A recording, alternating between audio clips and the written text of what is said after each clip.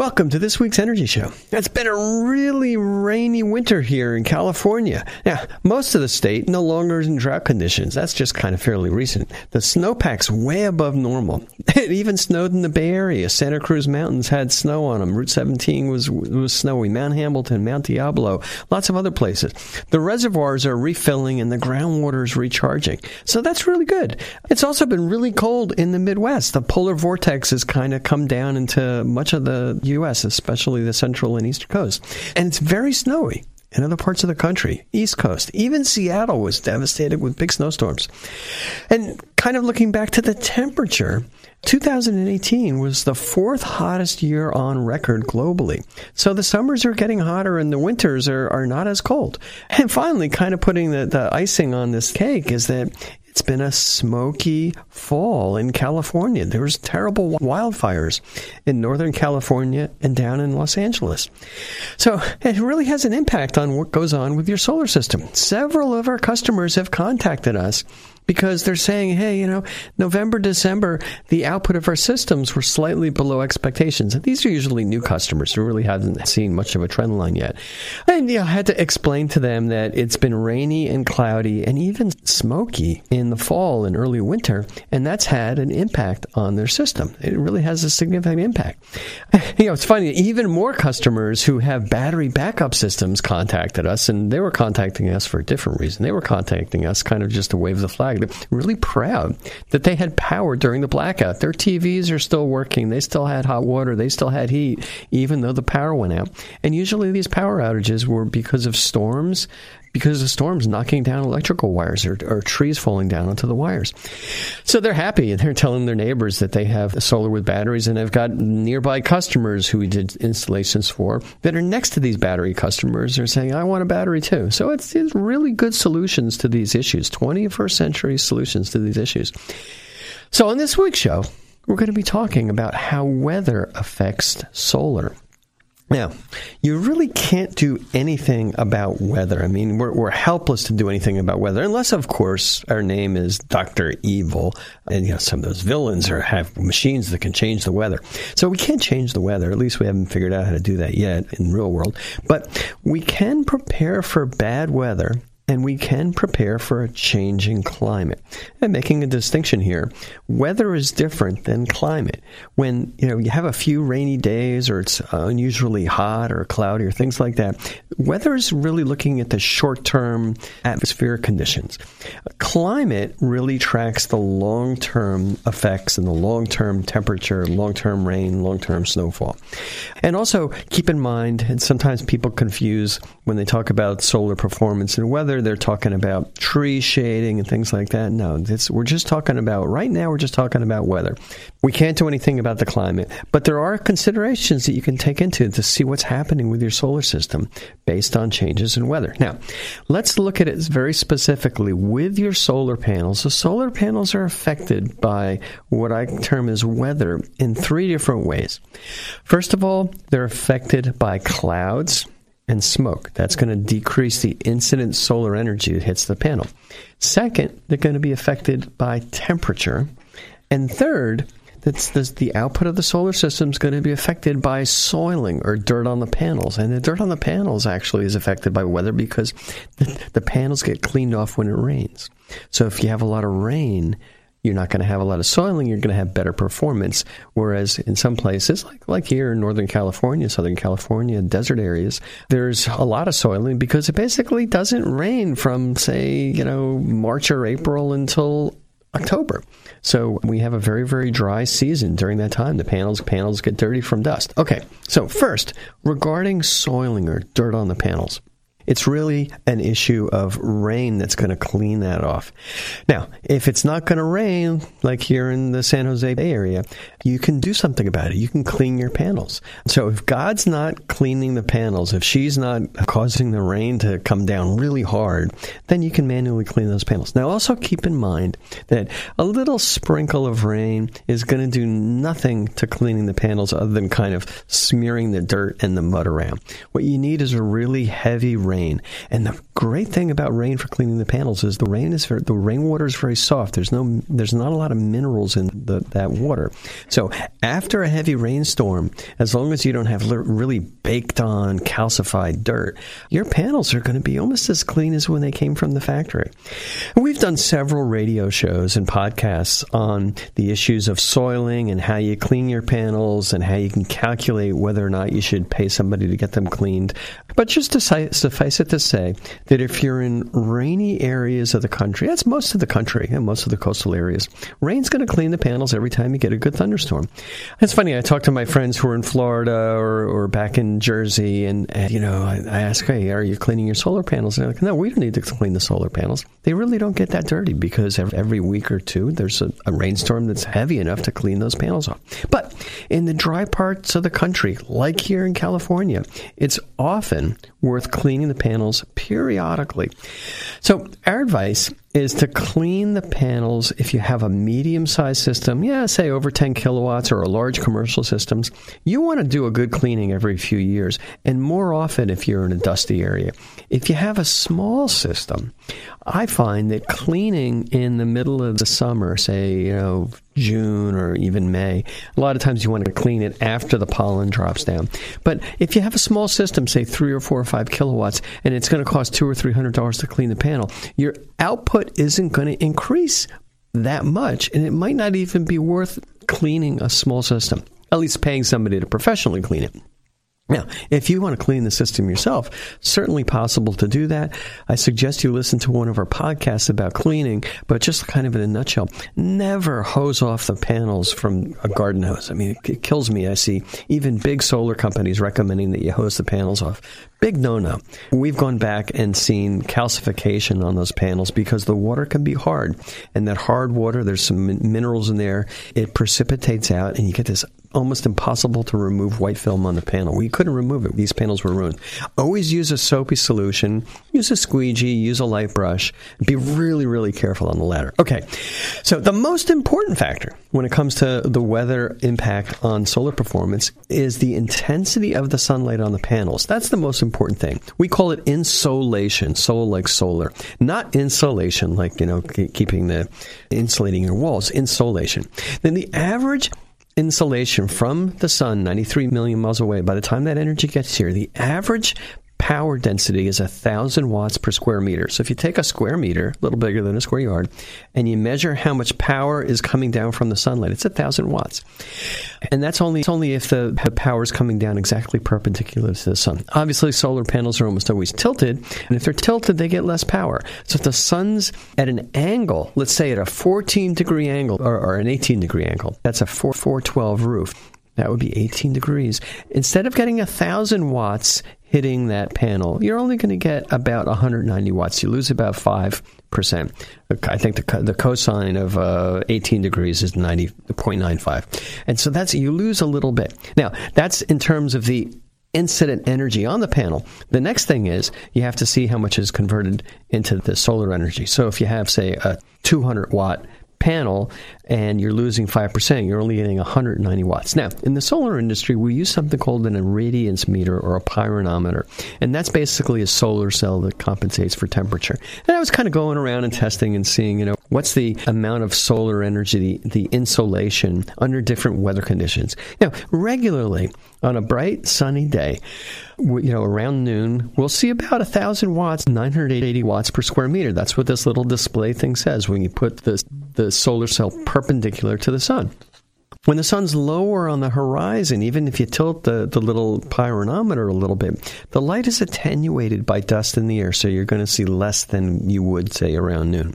It's kind of interesting that people say, it's kind of, I should get a lot of sun even if it's partly cloudy. I should get a lot of power. Well, your human eyes are very, very sensitive. It kind of tricks you that even though you can see perfectly, there's not enough sunlight to turn a freaking solar panel on.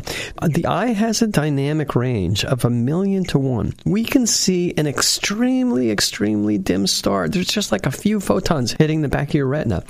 And we can also see in bright sunlight. Your pupil contracts and opens and adjusts to be able to handle really bright conditions and really dark conditions.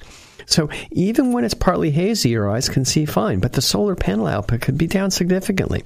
So this fall, when there were fires in Northern California, we were seeing haze here in San Jose, even though the fire was 200 miles away. At the peak of the fire, it was actually overcast. I mean, it was kind of like a foggy, cloudy day. You could still see shadows. It was still sunny. And I measured the insolation. It was around 600 to 800 watts per square meter. So we were losing about 30%. We could really smell the smoke. But it was kind of like that for a week. Some days were worse than others. Eventually, it all went away when the fires went down, the weather cleared. But you're just looking at what smoke can do. And that was only for a week, fortunately. But cloudy, rainy days are much more common. Like today, I drove into the office. I almost had to take a boat on 880. So here's some data from my handy pyranometer. First, to get started, the reading of the pyranometer, the amount of sunlight in my office when I turned the thing on, was 0. Even with ordinary fluorescent lighting. So I can work at my desk, I can read, I'm working on my computer, I got ordinary fluorescent lighting. Heck, I'm here in the studio now, but if I turn the pyranometer on, the reading would be 0. And no surprise, I mean, we make these little gadgets with propellers and solar cells on them, and the propellers won't even spin from ordinary lighting, even if you move it really close to the light. But if you go outside, even on a cloudy day, the reading kind of went up a little bit. It was 5 watts a square meter. So not even 1% of the sun intensity. So if I kind of brought a little solar gadget outside, probably wouldn't even spin. I look at the monitoring for the 3 different solar systems we have on our roof here at Cinnamon Energy Systems, and none of them had even turned on. So, the inverters were still active. I pushed the button, and it would just basically show 0. Now, on an overcast day, it was just kind of very, very light rain, or maybe there's rain, nearby, but there was a little bit of sun. Then you might get about 5% of the sun intensity. Still, the system's really not going to generate that much, 50 watts per square meter. And, you really want hundreds of watts a square meter. And it's also interesting in low light conditions in the early morning at dawn and late afternoon and dusk, even though you can see and there seems to be pretty good light, you can read the newspaper. If you're reading the newspaper, there's very little solar energy that's available that can be captured by the panels. And also keep in mind, when the sun's at a really low angle, it's at a very weak situation. You're not going to get much light hitting the panel on a parallel basis. So the panels aren't going to generate any significant power early in the morning. And they're not going to generate a lot of power from diffuse light. So here's my rule of thumb. If you can see a distinct shadow, your system's probably working pretty well. If you don't see a distinct shadow, then the system's probably not producing meaningful power. You go under a tree, you're not going to see a shadow. The tree's shading the shadow. Don't put the solar panel there. So when our customers were worried about their solar output over the last few months, the biggest factor, that when I kind of drilled down to it, was clouds and rain. Okay, the second factor that has an impact on the output of your solar system is temperature. Solar cells put out more power when they're cool. Like any conductors, electric resistance increases with heat, more resistance, less solar cell output. And it's funny because PV panels behave exactly opposite compared to solar thermal panels. Solar thermal panels, what you use to heat your pool or domestic hot water, obviously they work better when it's hot. PV panels work better when it's cool. All solar panels have a rating parameter called the temperature coefficient that measures how the voltage on the panels gets higher as the temperature goes down. And when the temperature goes up, the voltage goes lower. Lower voltage, less power output. So we usually see the highest system output on cool, sunny days, often in the late spring and fall. And we see lower peak kilowatt output on really hot days in July and August. Now, in July and August, you've got more sun hours, so a lot of times you're going to collect more energy during that day, but the actual performance of the panel is going to be less. Now, the temperature effects are really significant with solar tile systems or solar shingle systems. Why? Because they're attached directly to the roof surface. The roof surface gets kind of hot. There's no room for air circulation. So these solar shingles have significantly less output. And that's also why, with solar panel systems, these glass panels with aluminum frames, they're raised a few inches off of the roof. That way we get more air circulation. So once the panels are more than about 1.5 inches off the roof, the air circulation's pretty good. And that's one of the reasons why we don't like to install array skirts, because they block the air circulation. And also these skirts at the bottom of the panels, even though they kind of make it look sleek, they're going to collect leaves and debris, and they could cause some problems. All right. What about snow?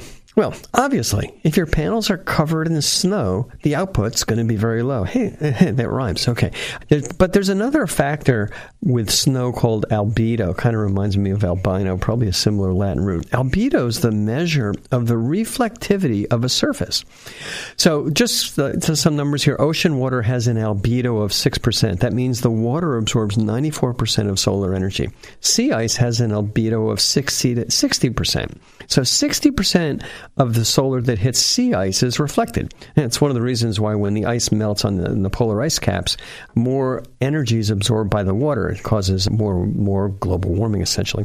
Now, we're not putting solar panels in the Arctic area, but we are putting them in the desert. The desert sand has an albedo of 40%. Now, why do I talk about snow? Because snow has an albedo of 90%, very reflective. So if the surrounding area has a high albedo, if you have your solar panels on a ground mount or even on a roof, and there's a lot of snow on everything's going to seem brighter, and you're going to get more solar energy. That's why you need sunglasses when you go skiing, high albedo. And the solar output's going to be higher when there's snow on the ground than if there's no snow on the ground. And the solar output's going to be higher in desert areas where the sand is somewhat reflective. Okay, so basically with snow, if it's on the panels, output's low, but if the snow's on the ground, output's going to be a little higher. And also keep in mind, it's usually going to be cold, so it's going to be good. All right, so here's the bottom line. Your actual performance of your solar system is going to be significantly impacted by weather.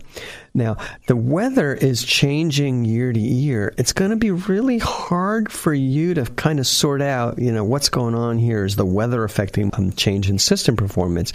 Yeah, you might anecdotally say it's cloudy, it's been really hot, there's a lot of rain. But just without a monitoring system, you're really not going to be able to see the actual kilowatt hour differences, because the differences in annual weather changes are really only just a few percentage points. So you'll need to have monitoring in order to figure out how weather is affected your solar panel system. Yeah, you can go out in one day and say, hey, it's been rainy and I'm not getting any system output, but the monitoring is really going to make a difference. Now, the bigger issue is people call us because they say, hey, my utility bill went up. Well, there's two big factors that are really going to make a difference in your utility bills. And it's almost never, ever, ever to do with the solar. The first is rates keep going up. So I got customers that we put systems in almost 20 years ago, and their electric rates have doubled. Their bills have doubled even though they have solar. Well, the reason is the solar is still kind of cranking along, maybe losing less than 0.5% a year. A little bit, but not much. The biggest factor is utility rates have doubled. And the rates also go up in sneaky ways. The utility doesn't just say, hey, we're now going to charge 40 cents a kilowatt hour instead of 20, although they do that over a period of time. Basically, they have changes in the baseline charges, or the time of use changes. They may charge you more for electricity in the afternoon, or they kind of play games and they say for the average customer the rates only went up 2%, but the non-average customer, the people with air conditioning in the Central Valley, or people with a big house, or people with a swimming pool, they're in the top rate tiers. They crank those rate tiers up really high. So that's the first thing. The second is, when I kind of look at customers, the usage of your appliances and your HVAC throughout the year really changes. So almost in every case I've ever looked at where I kind of dig into a customer's electric bill, the building's energy consumption varies much more than the solar output due to the weather. Now, when the customers complain that the solar output is down and the system's not performing, they're just looking at their electric bill. They're not looking at the monitoring generally. Because if they look at the monitoring, we're almost in every case doing great. It's almost always because of higher electric rates, or more HVAC use, or maybe the kids are home from college, or things like that. Or you got some people moving into the house, or your mother-in-law moves in and she has an electric heater. That happened to me. Only one time did I ever see a definite problem with solar when somebody's electric rates went up, and that was because we replaced an inverter on an old SunPower system, and we forgot, our mistake, we forgot to set that inverter to a positive ground. That's what those old SunPower systems need. And the system kind of lost about 15 or 20% of its output. We figured that out. So basically, don't pay attention to what your utility says you sold back to the grid. That amount is what is net metered, the difference between what the house consumed and the solar generated. The only way to track the performance of your solar system is with kilowatt-hour monitoring, with a monitoring system, like with SolarEdge or Enphase or some separate systems like that. That way it's easier for you to track your year-by-year generation. You can run reports. You can say, how much energy did I produce last August compared to this August? How much did we produce in 2017 compared to 2018? And then you can try and normalize it for weather and normalize it for a decline in system performance. But the decline in your system performance is almost always less than 0.5% a year. I got one customer who tracked his data carefully for 15 years, and over a 15-year time frame, no problem with the system. Panels were great, inverters were great. He only saw a 0.4% decline over that entire time frame. So basically, the systems are just going to work pretty reliably. And as far as weather, it's going to have an impact mostly because of insulation, because of less sunlight hitting it, and maybe because your systems are dirty. All right, that's all the time we have on this week's Energy Show. Thanks to all of our listeners for tuning in. And if you missed any of today's show, you can always go to our website at cinnamon.energy and listen to the podcasts.